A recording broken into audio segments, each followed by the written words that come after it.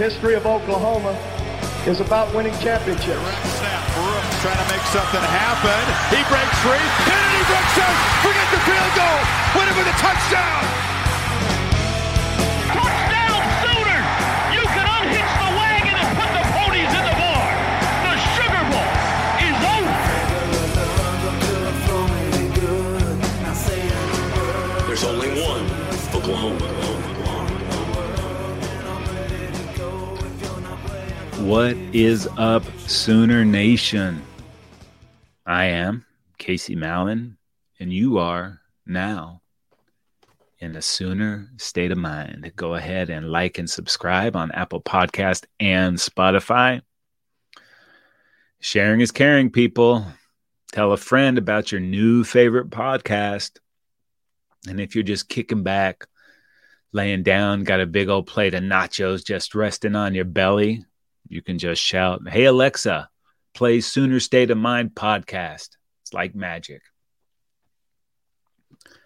It's a Texas showdown in the postseason, and BetOnline is your number one source for all your baseball wagering info with up-to-the-minute stats, news, scores, and matchup breakdowns.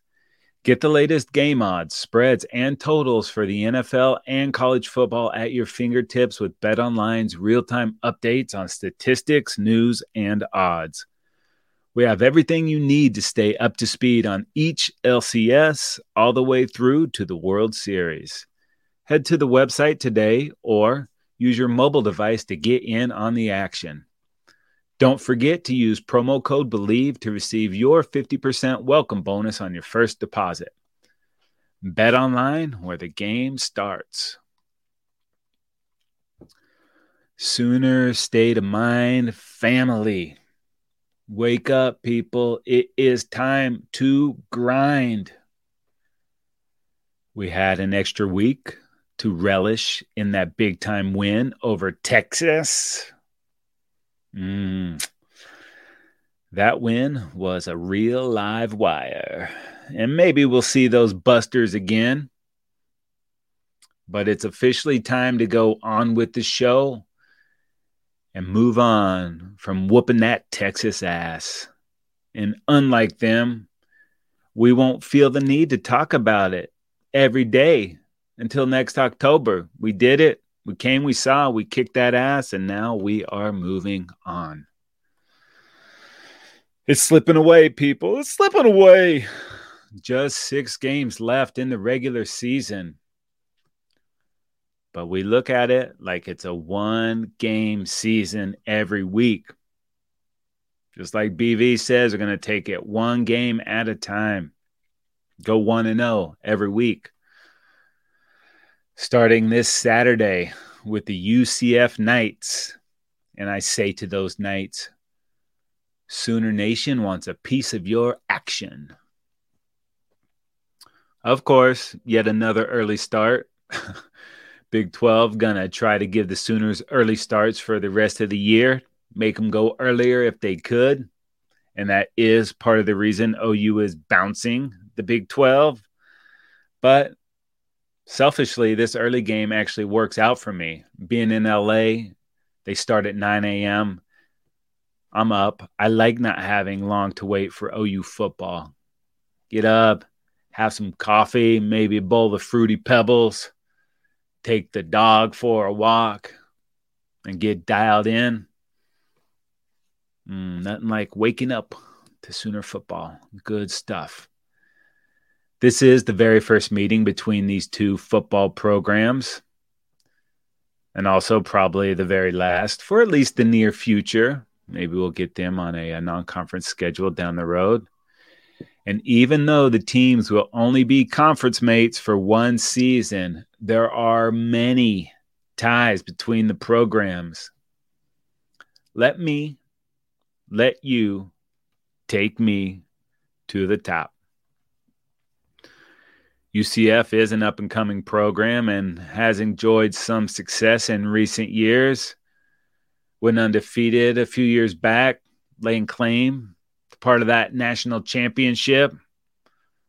Scott Frost used it as a springboard to making a bunch of money.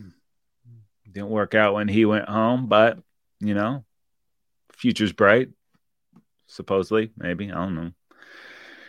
UCF became a D1 school in 1996. So how does that relate to the Sooners? Well, 1996 was the first year of the John Blake era in Norman. And in 3 seasons as head coach of the Sooners, Blake's teams went 3-8, 4-8, 5-6. The university decided they had seen enough, and it was time to reach out to a spunky young defensive coordinator. We asked that defensive coordinator to come on and dance, and he agreed. In 1999, Bob Stoops became the new head coach at Oklahoma. With Bob Stoops came offensive coordinator Mike Leach, co-defensive coordinator Mike Stoops, and co-defensive coordinator one Mr. Brent Venables. They also brought in a left-handed transfer quarterback named Josh Heupel. In 2018, Heupel would become the new head coach at UCF, also bringing with him quarterback coach Jeff Lebby. In 2019, Lebby was promoted to offensive coordinator. That offense was led by freshman quarterback Dillon Gabriel. It's crazy how intertwined these programs are, with no history between them on the field. Lots of history between them. Pretty crazy. Well, luckily for us, DG and Lebby are now with the good guys. And even though these 2 teams are meeting up for the first time, as I mentioned, there are through lines plenty. These Knights now are led by head coach Gus Malzahn. You might remember him from his Auburn days. Sooners smacked Auburn down in a bowl not too long ago. Gus, one of the few Auburn coaches to have some success against Bama. UCF in their first season in the Big 12 is 3-3, and on the season, all 3 of those losses are coming in Big 12 play. A couple of weeks ago, they had Baylor on the ropes, looking to get that first Big 12 win, but that was before a 26-point fourth quarter meltdown. They would go on to lose that game, and unfortunately for the Knights, the fourth quarter is when you really start to see the impact of all the defensive depth these Sooners have. It is relentless. They are too fast for love, and they bring depth in waves, but like nonstop. You don't have to wait for a killer set to roll in. It's there continuously on a loop, baby. Perfect swell just rolling in. Get tubed, my brothers and sisters. UCF is getting their senior quarterback, John Rice Plumlee, healthy. He's been pretty good for them, and he can do some damage with his running ability. But I do not think he's going to be able to beat these Sooners with his arm, at least not consistently. I feel like he is going to struggle against that defense. They're going to make that dude dizzy, like he's on the merry-go-round. Wide receiver Javon Baker is the dude. 7 for 200 over his last 2 games. Wide receiver Kobe Hudson had been playing pretty well, but just 1 catch for 5 yards in each of his last 2 games. They're probably going to try to feed him early. Running back R.J. Harvey is the guy that can do the most damage. They can get him out of the backfield. Pretty solid runner. But it has been very difficult to run on these Sooners. With Jonathan Brooks being the exception. I hate to give the Horns any love, but you got to give it where it is due. And Brooks did pretty solid. But hopefully those are things that the Sooners worked on over the bye week to tighten that stuff up. I do fully expect the Sooners pass rush to be public enemy number one, and to get home often, and to overwhelm UCF with that defensive pressure. Under pressure, pressing down on you.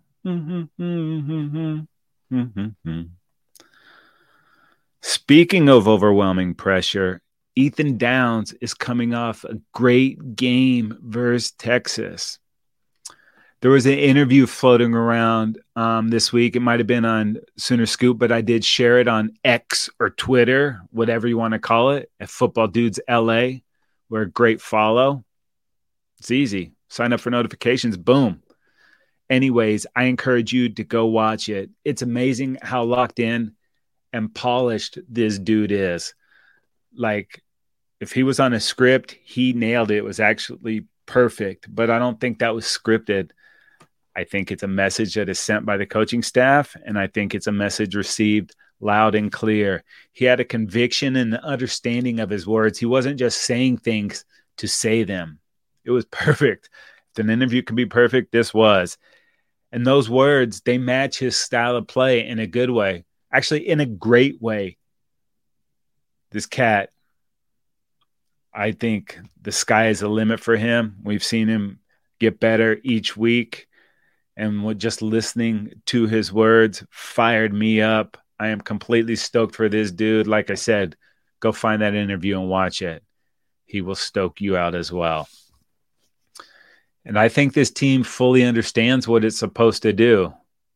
Obviously, knowing and doing are two different things. But I think the Sooners are getting better at doing both of those. Understanding, knowing, and doing. This team, to me, feels like a single entity. All the pieces working together as one. Like an amorphous, not only defensive blob, all of it together. All the working parts coming together. It feels just like a single entity. You guys vibing that? I sure am. Now, offensively, this should be a get-right game for this Sooners run game. If there's a place where UCF has struggled, it's definitely been in the run game. These Knights gave up 399 yards rushing to the Jayhawks. Oof. 51 carries, 399 yards. That's almost 8 yards a carry. And in their 3 Big 12 games, they're giving up an average of 278 rushing yards in each of those. I would expect to see the Sooners go full-on Forrest Gump in this game, running all over these cats. And for the first time in a long time, we heard a little bit news about Javonte Barnes. It wasn't, he's back and playing Saturday. But BV did say he was hopeful that Barnes would be able to contribute during the second half of the season. Let's hope that's the case. I just want to see someone with starry eyes, no matter who it is. Lots of able bodies in there. I love the way Walker's been running. Major has shown some flashes. Sawchuk, I'm not sure if he's fully back or not, but having an extra week for the hamstring definitely going to help. I want to see all these guys going. And I'm definitely not bashing this running game. It's been solid. It's been good and consistent. But I want to see it get to very good. I want to see it get to excellent. I want to see it get to a point where we are making people pay, where we can break off these long runs. I think we're getting close. I just want to see it getting to the next level. Speaking of next level, Dillon Gabriel, man, this cat has taken his game to the next level. A career high in completion percentage at over 72. He's on pace for 3,800 yards and 32 touchdowns. He's also taking care of the football. Just 2 interceptions on the year. And now he's facing the team he played on for the most part of 3 seasons. That's got to be a little trippy. DG, in that time he spent with UCF, 4th all-time in passing yards and touchdowns for those Knights. Gabriel seems to be chill, though. Seems like a real chill dude. I don't believe he's going to press or try to do too much because of the history with the school. I think he appreciated his time there, appreciated the opportunity, but now he's a Sooner, and I think he's fully focused on what he's going to do for these guys and where he wants to take our team now. Unfortunately, he is going to have to overcome the loss of Andrell Anthony, who had been the Sooners' leading receiver. Andrell had been a big part of the passing game, but Jalil Farouk was already nipping at his heels. And talk about coming on. Jalil Farouk is coming on. He had that huge game against Texas, and in his last two, he has 10 catches for 211 yards. And he's got a little bit of everything, including the ability to consistently make the first guy miss. You see it week in, week out. That first guy by, he's around him. So I think he will be the guy that takes over that lead role. But that opens up opportunity for all the other guys, specifically Nick Anderson and Jaden Gibson. Both these guys have size and speed, just looking to be on the field more.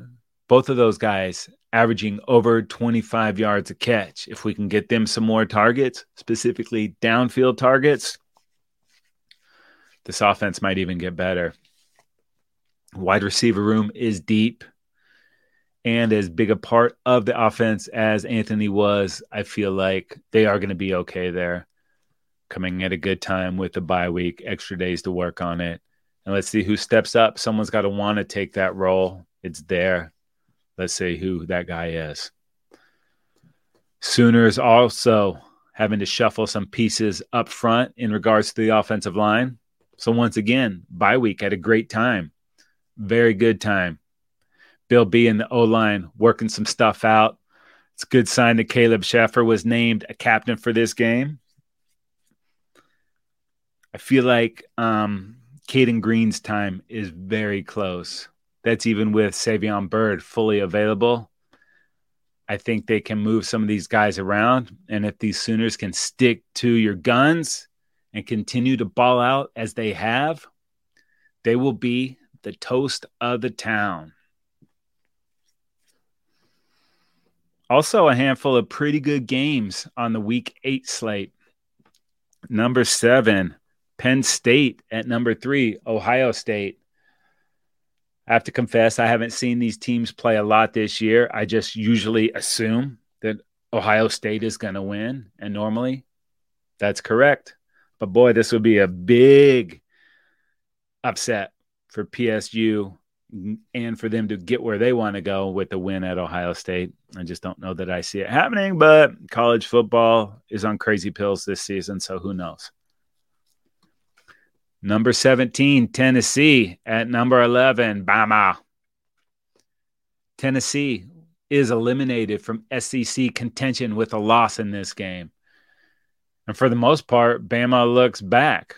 We're going to find out, though, in these next 2 weeks as they host Tennessee and LSU back-to-back.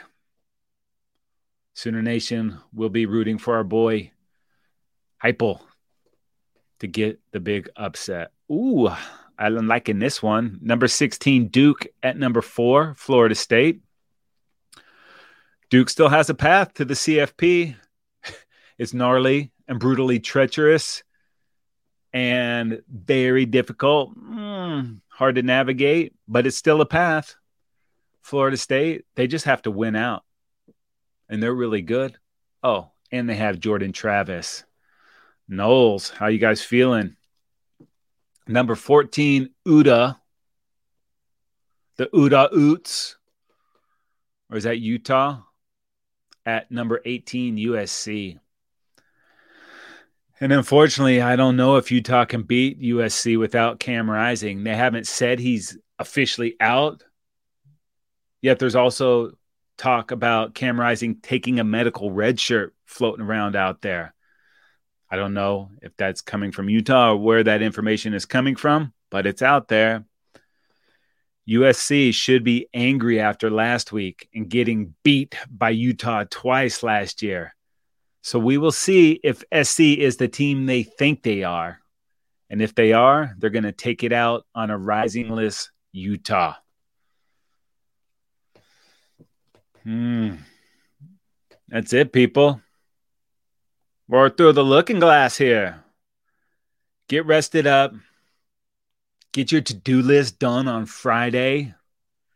And within our Sooner state of mind, we respect every opponent, but we expect to dominate.